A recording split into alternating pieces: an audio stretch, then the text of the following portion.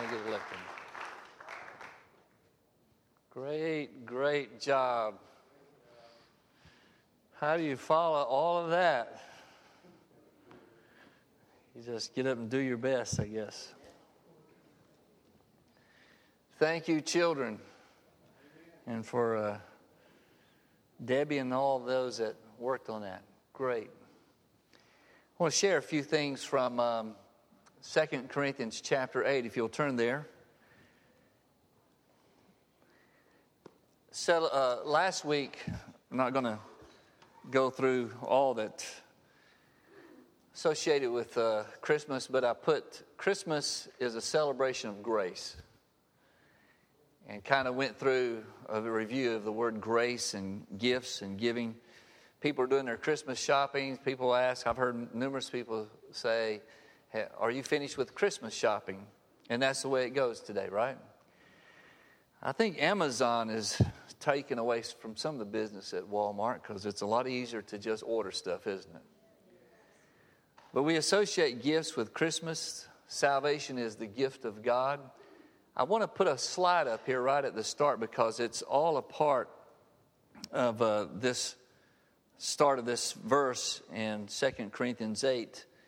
This is the area that we're going to be, as mentioned in these two chapters, in chapter 8 and chapter 9. This is Achaia and Macedonia. All of this is Greece, that little strip of land that just kind of makes a horseshoe there around Philippi, Troas. Well, up near the top of that is where Turkey starts.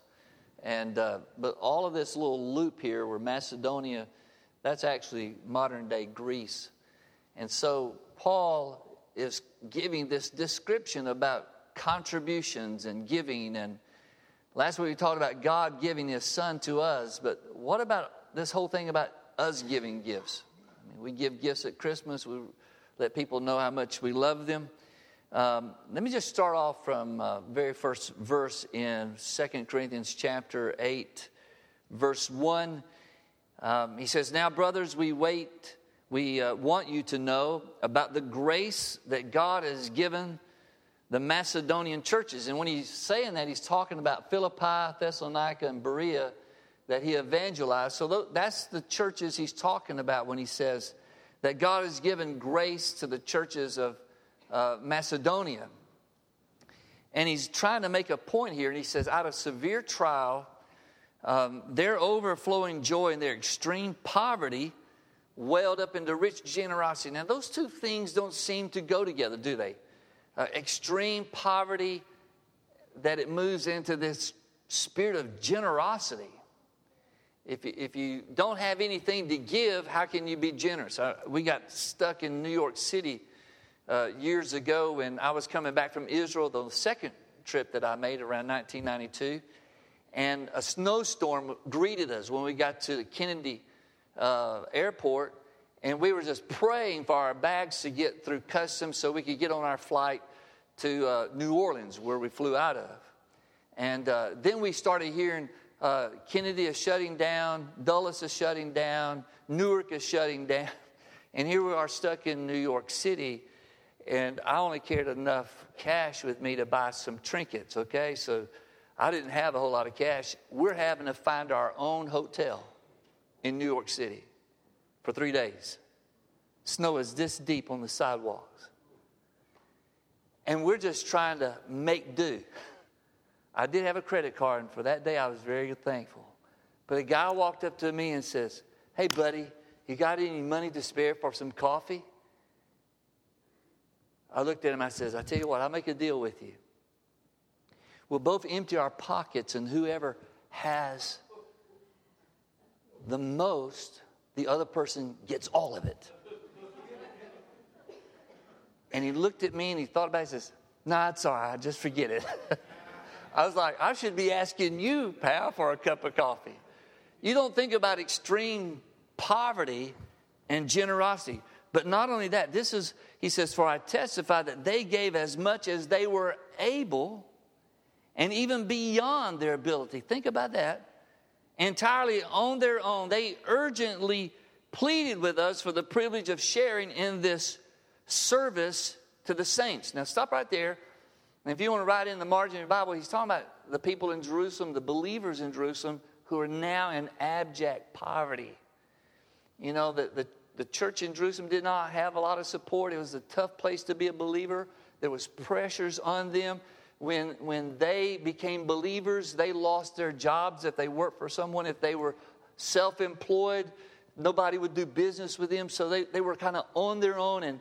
And Paul was going around to this area, which was a little bit more financially blessed, and asking believers to give them funds so that the people in Jerusalem can survive. The Christians in Jerusalem can survive. So he says, the people up here in Macedonia, they were in terrible shape, but they gave what they had, but beyond what they had. That's kind of hard to see what that would have looked like. And he says, and they did not do as we expected, but they gave themselves, here's something you ought to underline, they gave themselves first to the Lord and then to us in keeping with God's will. In other words, they committed themselves to the Lord, but then they helped us. So we urged Titus.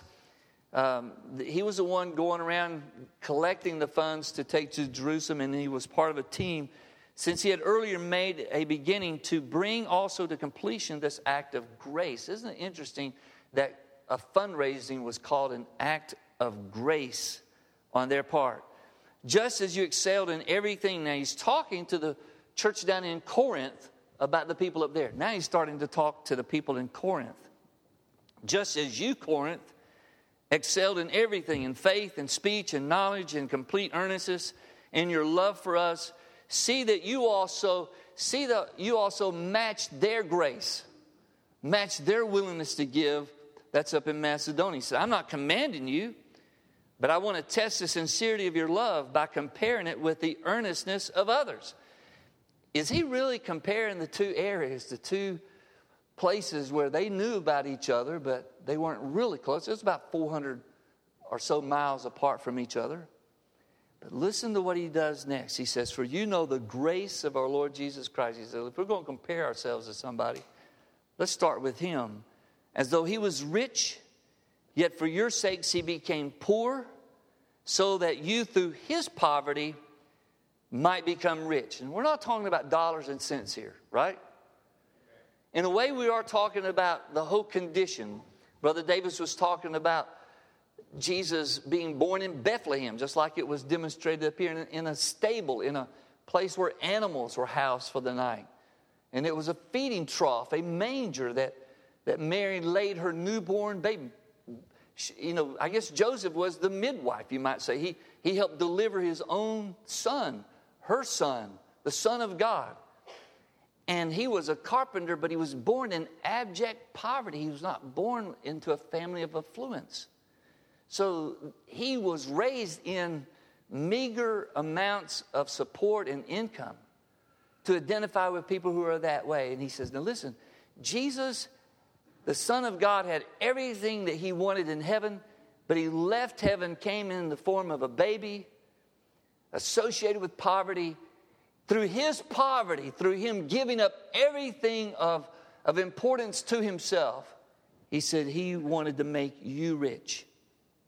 In verse 10, he says, now this is my advice about what's best for you in this matter of giving to this need, giving to this fund. Last year you were the first not only to give, but also to desire to do so. He says, last year, I could count on you people.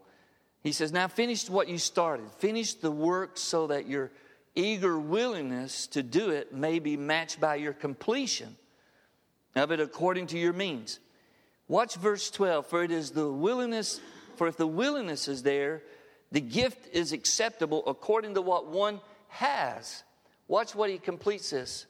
Not according to what one does not have. God doesn't ask us for things that we don't have. But he's asking us about what we do have. What do we have? If you could give someone a gift that's not material, that's not something you can wrap, what would you give people? What can you give as a Christmas gift this year that's not anything you can wrap in paper or put it in an envelope or hand to them? love. What way? Time, presence, not presence as give you being there. Because the older I get, I understand what my dad was saying when we asked, what do you want for Christmas? We just want you kids to be here. Mother, well, you don't want anything? No. Our joy is having you come to our house. Now, as I was younger, I thought, well, that's odd. Certainly you want so we knew what to give him, and that's gift cards to Ryan's Buffet. They wore Ryan's out. So we still gave him gifts. But the older I get, the more I realize what he was saying. It's not stuff under the tree. It's stuff in your heart. That's the best that you can give.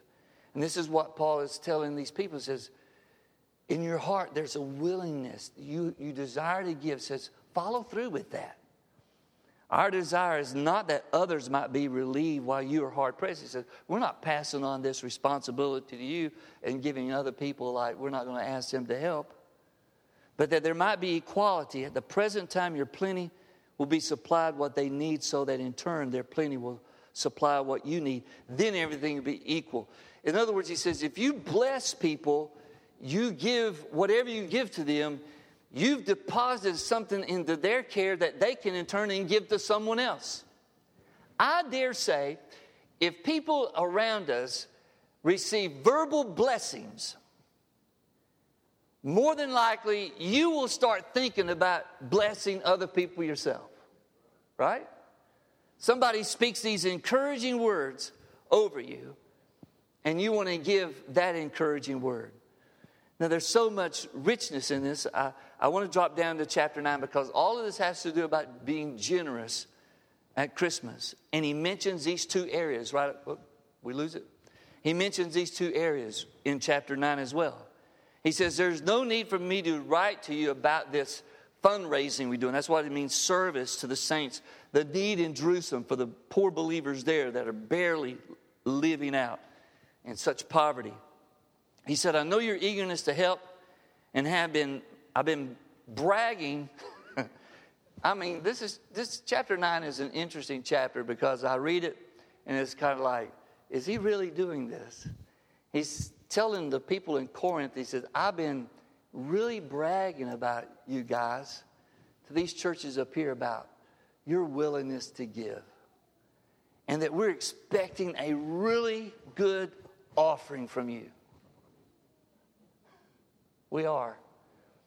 He says, and I know your weakness. I have been boasting about it to the Macedonians, telling them that since last year, you down here in Achaia, you down here are ready to give, and your enthusiasm has stirred most of them to action. They've heard about you and your willingness to give, and now they're all stirred up. And we're going to get a pretty good offering from them because they heard about you giving, your generosity. But he says this, but I am sending the brothers in order that are boasting about you in this matter should not prove hollow, but that you may be ready as I said you would be. For if any Macedonians come with me and find you are unprepared to give, we, not to say anything about you, but we would be ashamed of having been so confident. So I thought it necessary to urge the brothers to visit you in advance. Is this really in the Bible? These are real people. He says, just to be on the safe side, we're going to send and we're going to see what you got ready for us and finish the arrangement for the generous gift you had promised.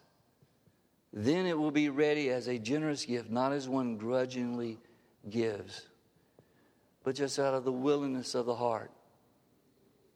I'm going to drop down to verse 12. The service that you perform is not only supplying the needs of God's people, but is also overflowing in many expressions of thanks to God. I don't know if you saw this story. It was a philanthropic man in a city, several thousands of dollars, up into thousands of dollars. He got these $100 bills and took it to the police department. Did you see that story? And the policeman that week before Christmas would pull people over and give them a $100 bill. Well, you know how people are when they're getting pulled over. I don't know if that's a safe thing to do anymore. I got pulled over on Hargrove Road one time. The lights came on, and I'm looking at my speedometer, and I says, I'm not speeding. And I'm like, I'm beginning to already defend myself when I roll the window down. I'm not speeding. Why are you pulling me over? And as he got up closer, I realized it was Mickey Pate. And he's just laughing. And I said, you couldn't have pulled me over somewhere like where people can't see me pulled over. He says, no, I thought I'd just mess with you today. I should have said, where's the $100 bill? But you ought to see the expression on these people. A lady with a small child, and she said, what am I doing? She's almost in tears thinking she's got a fine that she's going to have to pay. She says, ma'am, somebody just wanted to bless you this Christmas. Merry Christmas. And tears began to pour down her face, and she couldn't hardly get the words out. The need that she was facing that Christmas, and somebody, a total stranger, was the source of joy. Now, I want you to see, this applies to this. When we bless people in the name of Jesus, and it meets a great need, what do you think their first reaction is? It'll say something like this: thank you, Lord. You think about this. How valuable is something that turns into praise to God? That you provoked praise to God that wouldn't have been done without that. That you added this chorus of praise. I think Christmas ought to not be the best time for families, and I love this time of the year. I love Christmas. This Christmas will be the 8th year that we haven't had my dad for Christmas. And I miss him. I miss those days. But when people who are lonely get a phone call, when people who are in distress get a word of hope, a word of encouragement, something you say, an act that you do, something that you give to them, and it causes them to think about the goodness of God, what value can you put on that? I want to take you back to something where it says in verse 5, Brenda's going to come to the keyboard. 2 Corinthians 8, verse 5. And this is how Christmas is practiced the way it should be. Before you think about anybody else, you need to think about the Lord. It says they gave themselves first to God, and then they gave of themselves to what God was doing. It's almost like the words that Jesus said in Matthew 6:33. He says, you're concerned about what you're going to eat. You're concerned about how you're going to be clothed. You're concerned about your basic needs.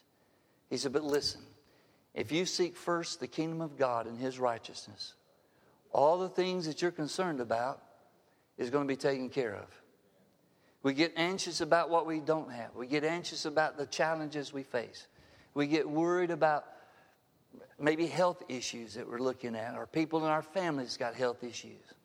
I thought about the song that Thomas was playing. I thought about our son being on a submarine away from his wife and 3 children for Christmas. He would love to be able to sing that song. I thought about him. If we first give ourselves to God, then everything else will fall into place. Maybe some of us in this room got ourselves spread out so thin, we don't even know what we've given ourselves to first. But if you'll just back up a little bit and say, Lord, I need to give myself to you first. things about your family, things about your own personal life are not in the place that you want them to be. But this morning, if you will say to the Lord, Lord, I give you myself first. And I trust that you will enable all the other things to fall into place. Would you stand with me?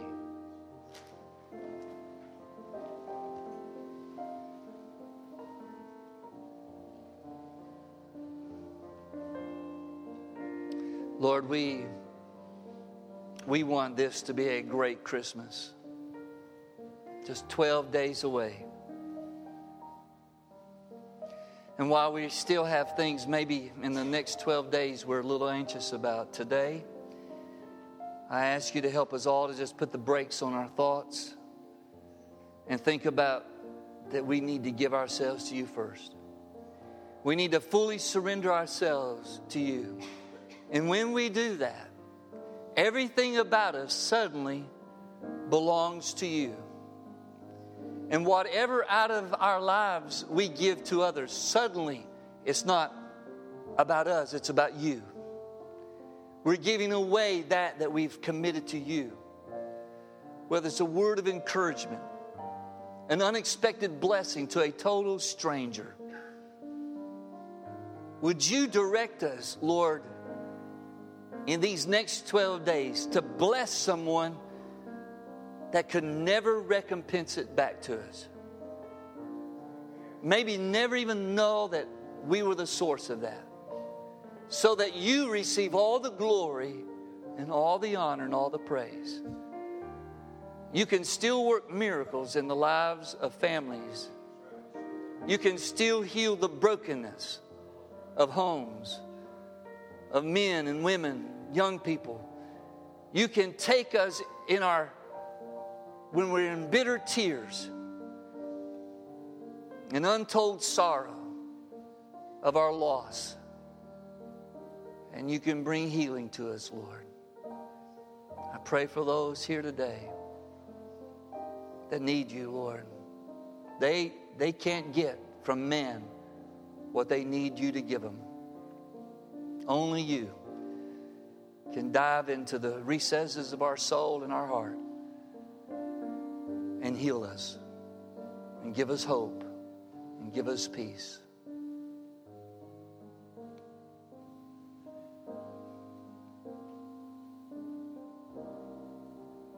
If you've got a burden today on your life, on your family, or on someone close to you, they need a miracle. They need God to do something mighty. Or you need God to do something mighty in your life. We're going to believe for miracles this morning when we pray in just a moment. But I want you to bring it to the front and just stand here and say, God, here's this thing that looks so impossible to me, but it's not impossible to you. Help me. Help us. Help us, Lord.